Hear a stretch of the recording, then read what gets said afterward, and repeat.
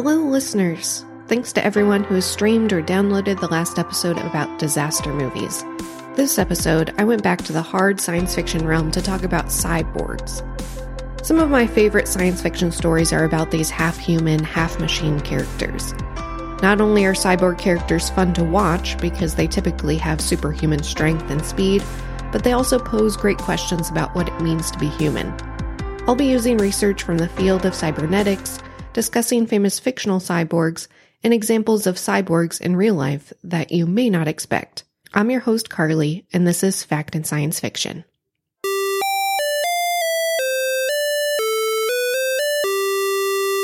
Before I dive into the topic of this episode, I want to start a new segment about new science fiction or genre media I've recently consumed, read, watched, listened to, that I want to recommend. Maybe it'll be called recommendations. Not sure yet. In the last few weeks, I've read, listened, and watched some cool things that I want to tell you about.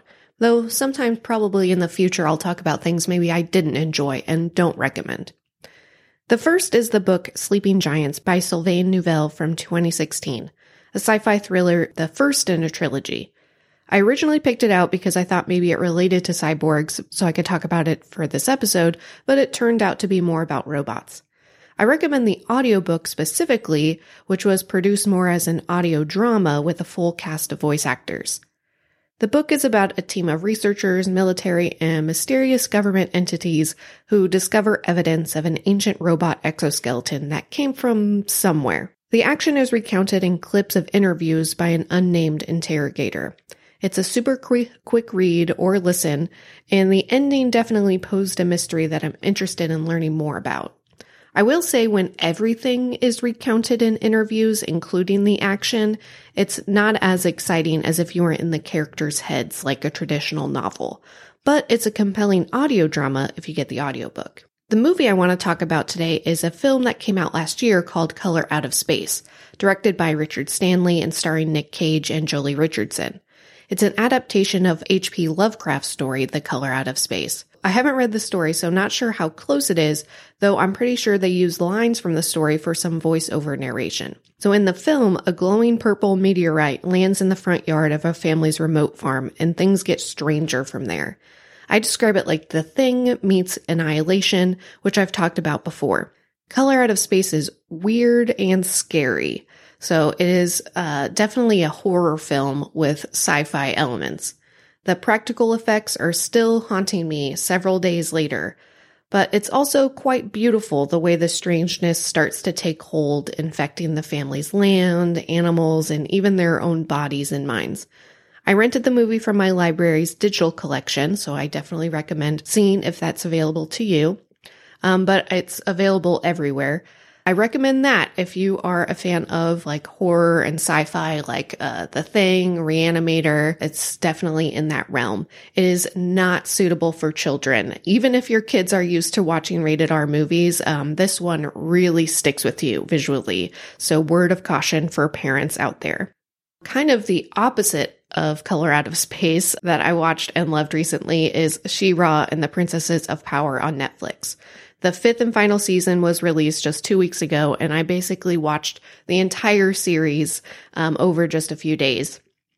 I cannot recommend it enough if you have kids in your life, but even if you don't have kids, I mean, I don't have kids, but it's the kind of show like Parks and Recreation and Warehouse 13 that is basically all about magic and friendship. It's a comforting show, but also very engaging, was really interested in the plot as well. It's created by the writer of one of the best graphic novels of all time, Nimona, and the series Lumberjanes, Noelle Stevenson.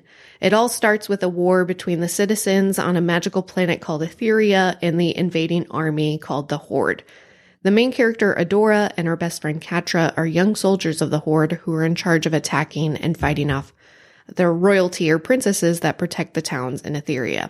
Adora finds a magical sword in one of these villages that transform her into the planet's mythical protector, She-Ra. She realizes that the Horde are the bad guys, and she decides to start protecting the planet, which basically ruins her friendship and starts a very entertaining rivalry with Catra. The reason I love the show so much is that it's incredibly diverse and inclusive of different body sizes, characters of color, lots of LGBTQIA plus representation throughout the 5 seasons. The relationship between Catra and Adora is very moving, and probably my favorite part, as they kind of morph from best friends to rivals to enemies and back again to maybe even more. I don't know. So She-Ra is on Netflix, and I recommend it 10 out of 10. As part of my comic book and beer club in Kansas City here called Comic Brooks, I recently read the graphic novel Prophet, created by Rob Liefeld. I read Volume 1 as part of our May meeting. Volume 1 is a collection of 5 different stories about John Prophet, who wakes up from his pod in an as-yet undetermined future of Earth that looks nothing like the Earth of today. We follow John Prophet as he follows his mission of waking up more pods, making a pilgrimage in this strange Earth that has been taken over by humanoid insects, sentient robots, and a mysterious voice called Mother. The cool thing about the volume is that each story is like a different subgenre of science fiction. The first story reminded me of Dune because it was very mystical and mysterious. There was a lot of spiritualism that was apparent but wasn't really explained. The reader kind of has to go along with it. It was also very action-oriented, like Conan the Barbarian is the only way we kind of discussed it in the group. The second story is very traditional, hard sci-fi. It takes place on a spaceship. The character has to deal with radiation sickness. The setting of this one is like Alien, and so on. So I won't tell you everything about the volume. After Volume 1, I still have a lot of unanswered questions, but I really enjoyed reading the first volume and will be checking out more. The last piece I want to recommend is Janelle Monáe's 2010 album, The ArchAndroid. It recently celebrated the 10-year anniversary of its release. It is Janelle Monáe's second and third part of her concept album series Metropolis, inspired by the 1927 sci-fi silent film Metropolis. And the concept is about a messianic android called Sydney Mayweather. She's sent back in time to free the citizens of Metropolis from a secret society that suppresses freedom and love. Janelle Monáe has used elements of sci-fi and Afrofuturism throughout her work, especially the concept of an oppressive authority that suppresses love and expression. Even in her latest album, Dirty Computer, of course. I recommend all her music, but especially Janelle Monáe's Metropolis series and The ArchAndroid for sci-fi fans. Check out the music video for Tightrope on YouTube. It essentially explains the whole concept. The songs Cold War and Come Alive, War of the Roses demonstrate Janelle Monáe's musical range, and those are probably my 2 of my top favorite Janelle Monáe songs of all time. So there you have it. If you can listen to ArchAndroid in one earbud, Sleeping Giants in the other, while you read Prophet, and then watch Color Out of Space, and then watch She-Ra right after so you don't have nightmares. I can't look at my phone and listen to someone speaking to me, but I actually tried to watch 2 movies at the same time a few weeks ago, one movie on my TV and one on my iPad, and it did not work. Somehow we know intrinsically that our attention span is getting worse, and yet we want to believe that we can multitask more. Anyway, let's dive into cyborgs. The technical definition of cyborg is as a portmanteau for cybernetic organism. However, when people use the word cyborg, I believe they mean a humanoid being that has some sort of cybernetic or technological enhancements. In this episode, I'll give real examples of cybernetic organisms living today, human or otherwise, but these examples may surprise you. I'll define what exactly cybernetics means and why exactly cybernetics is an exciting industry to watch. Cyborgs in science fiction have to be one of the most exciting themes or characters in sci-fi. Lots of people ask what the differences are between cyborgs, androids, and robots. So you may be surprised what sci-fi characters actually count as cyborgs. Cyborgs, androids, and robots are similar in that they all involve machinery, some mech or tech, depending on what words they use in the science fiction. And they also tend to be autonomous or sentient. I think that's why they get confused with each other, especially cyborgs and androids. The most popular definition of cyborg is as a human who has had technological advancements. Like mentioned earlier, like Seven of Nine and other Borg in Star Trek, or Grace from Terminator Dark Fate. An android is a synthetic organism that has been covered with biological material, such as the character the Terminator or Bishop in Aliens. Robots are completely mechanical, but can be sentient or autonomous. For instance, Tony Stark wears a robot suit, but he is technically a cyborg because his heart is being powered by tech. Cyborgs and the idea of human enhancement by technology has been a through line through the beginning of science fiction and technology. So the widely accepted definition of cyborg is of a human life that is improved or enhanced by technology, or a human-machine hybrid. Cybernetics is the science of communications and automatic control systems in both machines and living things. The crux of cyborgs is figuring out how machinery and the organism can communicate and understand signals. However, cybernetics as a science can apply to all sorts of industries, not just engineering or computer science. Cybernetics is also a field in communication and media, even in folklore, because all organisms communicate with the outside world through information and feedback loops, so every field could have a cybernetic lens. For this specific topic, I'm going to focus on the subfield of cybernetics called cyborg studies. According to Ronald Klein's article, Where are the Cyborgs in Cybernetics?, cyborg studies is also known as medical cybernetics. The term cyborg in the scientific context was first used in 1960 in a paper presented at a military conference during the height of the Cold War by Manfred Clynes and Nathan Kline. That's a lot of Clynes. Researchers at a psychiatric hospital. They wrote, for the artificially extended homeostatic control system functioning unconsciously, one of us has coined the term cyborg. The cyborg deliberately incorporates exogenous components, extending the self-regulatory control function of the organism in order to adapt to new environments. Now, that is pretty jargony, but the context is that they were researching technology that could help astronauts survive the harsh environment of space. How's that for science and science fiction? The paper Clynes and Kline presented was about a lab experiment in which they implanted an osmotic pump into a lab rat. This pump injected drugs at a rate determined by feedback from the mouse. Together, this pump and mouse together, according to the researchers, became a cybernetically extended organism, what they called a cyborg. If you think about the definition of a technology-enhanced living organism, then we are all cyborgs. According to the Cyborgology page on cyborganthropology.com, we have always existed with technology. They wrote, advances in medicine augment our bodies with technology such as pills, pacemakers, IUDs, Viagra, contact lenses. Widespread but kind of uncommon is the left ventricular assist device, or LVAD, that is a portable device that helps a patient's heart pump successfully. Immediately, patients have more mobility, can talk, and live well. They just don't have a pulse. My wife Jess was telling me about this because she said you can hear an LVAD working with a stethoscope. Their heartbeat isn't like a lub-dub, lub-dub. It's like a laboosh, laboosh. I know that might not be the definition we are used to, but we basically look at computers every single day. If you think about it, our smartphones change their feedback based on our touch, and with microphones and cameras, it can respond differently depending on our faces, voices, and browsing histories. It may not be implanted into our brain quite yet, but you can see the connection.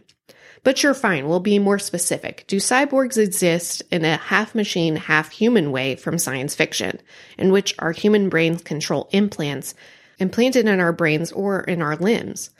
Let's be honest, when we imagine cyborgs, we don't think of pacemakers or even Iron Man's heart transplant. He's mostly human. Instead, we think about robotic arms, maybe robotic eyes, like the DC Comics character Cyborg. Well, the truth is, yes, cyborgs exist, but they're just people, and their implants are designed so you can't tell because they're just people. As mentioned earlier, cyborg studies are also known as medical cybernetics. Prosthetic limbs have progressed exponentially, specifically in medical cybernetics. According to a 2018 article in MIT News, researchers used a new surgical technique to improve muscle tendon sensory feedback to the nervous system in rats.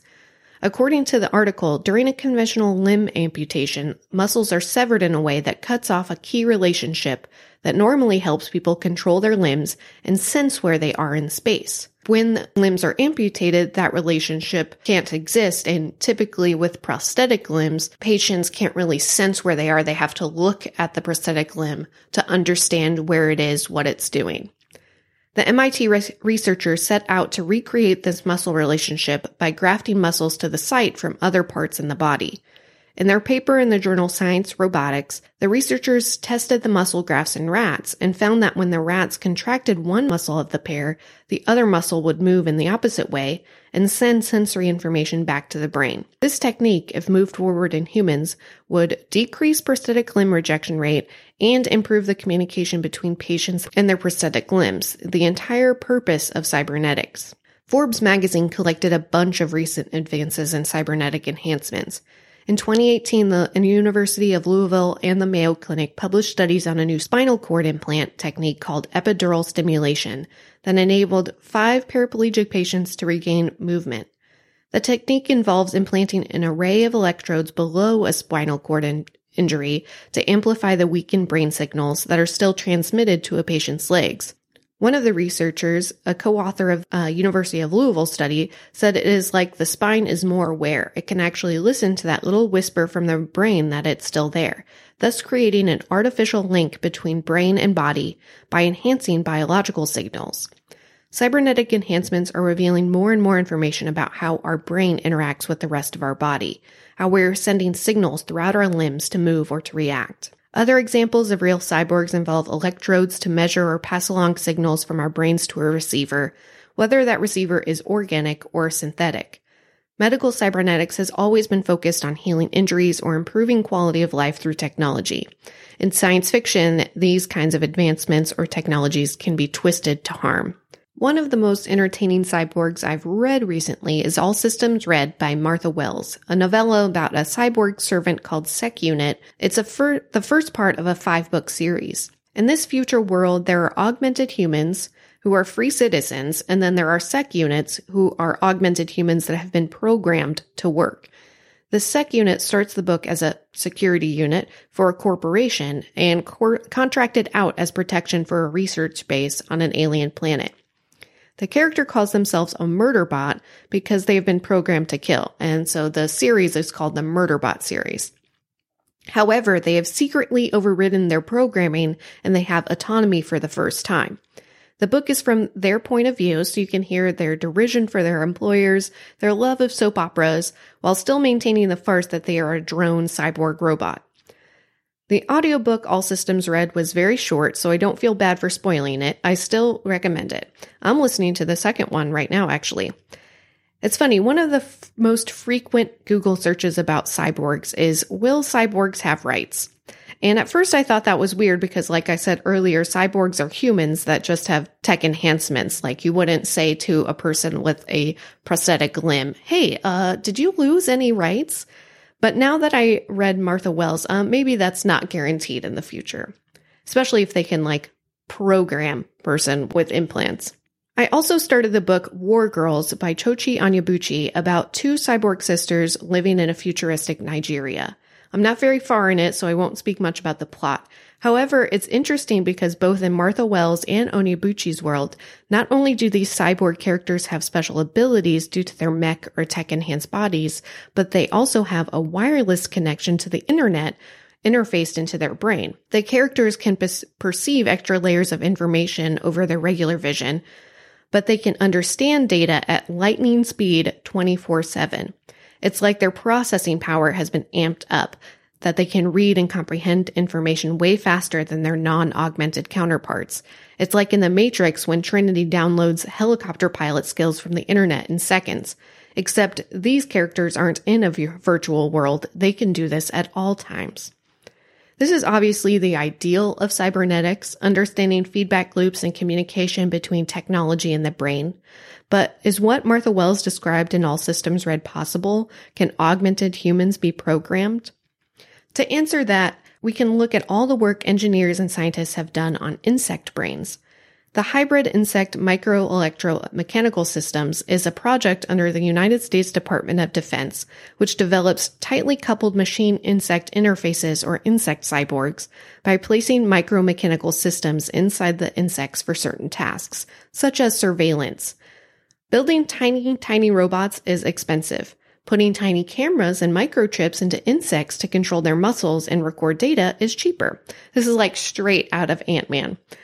Early research found that cyborg roaches were much faster than uncontrolled roaches. Even when given random commands like left, left, right, left, they spent less time moving against walls and open spaces. So they would be more efficient than just putting tiny cameras on just roaches. You have to have the microchip if you actually want to control them and get valuable data.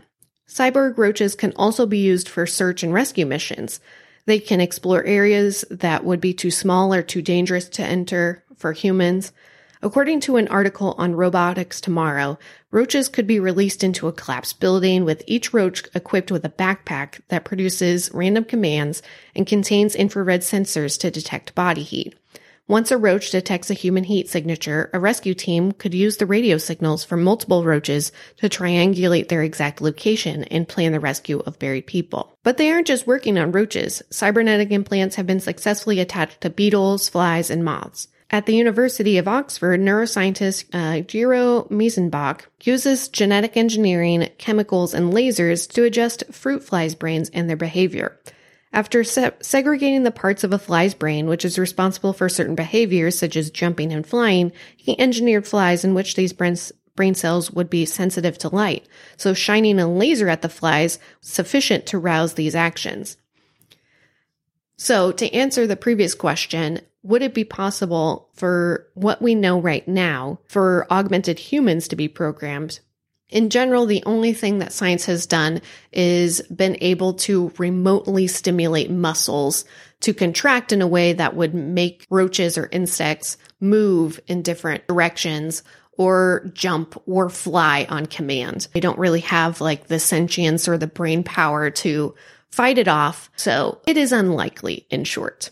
See, this is why engineering has to be taught along with the humanities.